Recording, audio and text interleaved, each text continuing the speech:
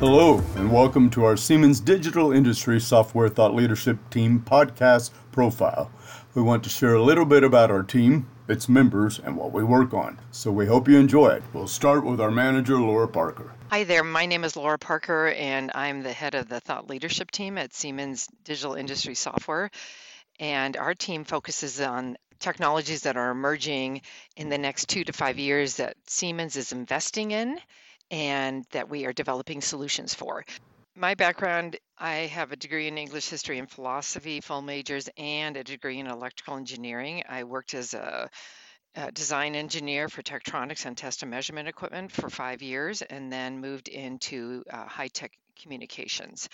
Joined Mentor Graphics, that then was acquired by Siemens, and have been in this role for over 5 years. So I welcome you to our podcast today to hear all about what our writing team is working on. Thanks. Thank you, Laura. Let's move into a brief bio on the rest of our thought leadership team members. So hello, my name's Connor Pike, and I am a writer for the Thought Leadership team at Siemens Digital Industry Software. I have one degree, a Bachelor's of Science in Communications.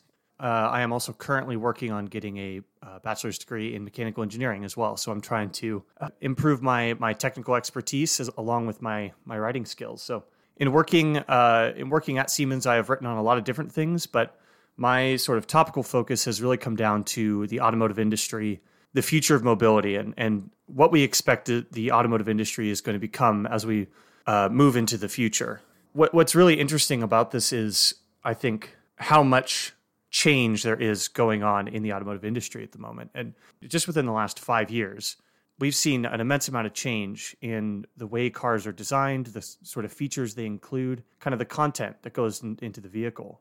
In particular, this has come about in the software and the electronics.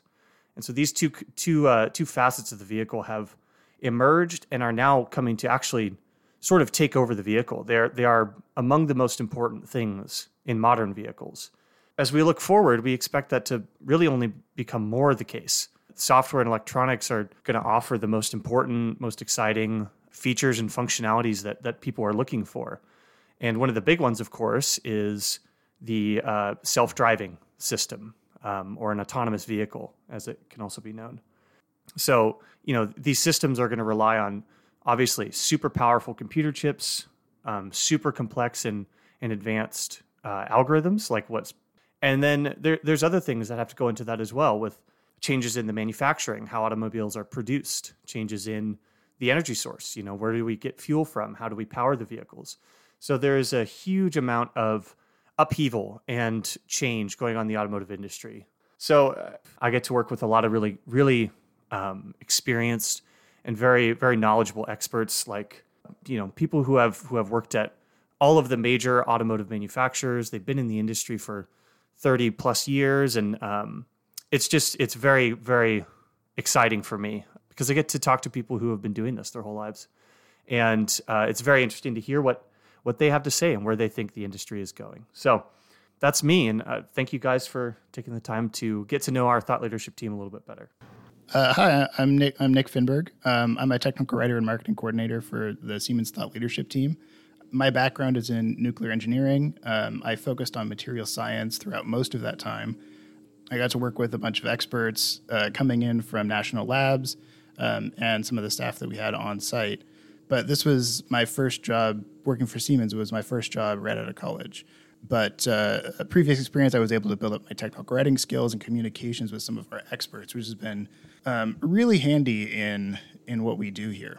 So at Siemens, I cover additive manufacturing, I cover model-based systems engineering, as well as sustainability as a new horizontal topic for not just Siemens Software, but also Siemens Digital Industries, our parent company. So with additive manufacturing, that covers the gamut from how you're designing the part from the very beginning, doing the CAD modeling, and it goes through manufacturing. How are these machines figuring out what this geometry is supposed to do? How do you optimize for certain shapes, make sure that something doesn't get overheated?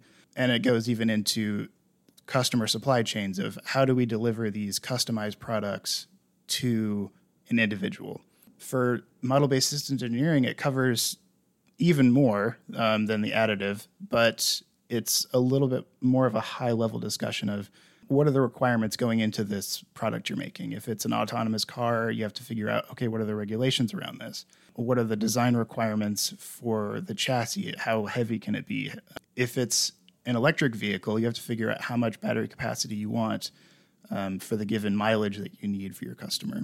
And it's all of the interconnected pieces between electronics, software, mechanical design, absolutely everything that you can think of when designing a product. I'm gonna go ahead and just leave it at those two. Let's move on to Spencer.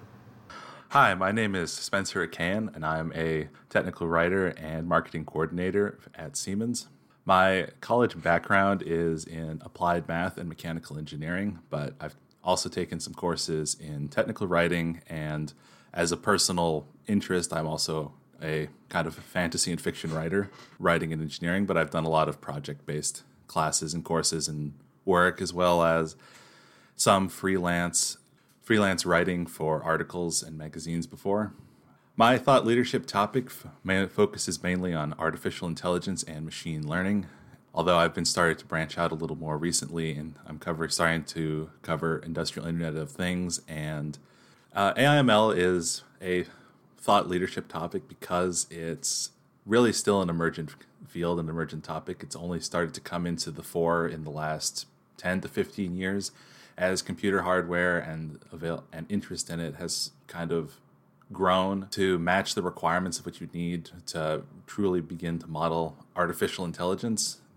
Like if you think back even 15 years ago, the hardware didn't exist to really give you a fast-moving model of a neural network, like a human brain. Like it would have been too slow and too sluggish to really be of use in anything outside of academic fields. So now that we're starting to see that kind of technology being available and being something that's more than just a lab or like a thought experiment, you can really see it growing in both like in the industrial fields, like in the factories and in cars and whatnot, and even just in personal devices like smartphones and whatnot, as data centers are deployed that can actually run these models for millions of people. AI can enable new ways of interacting with computers.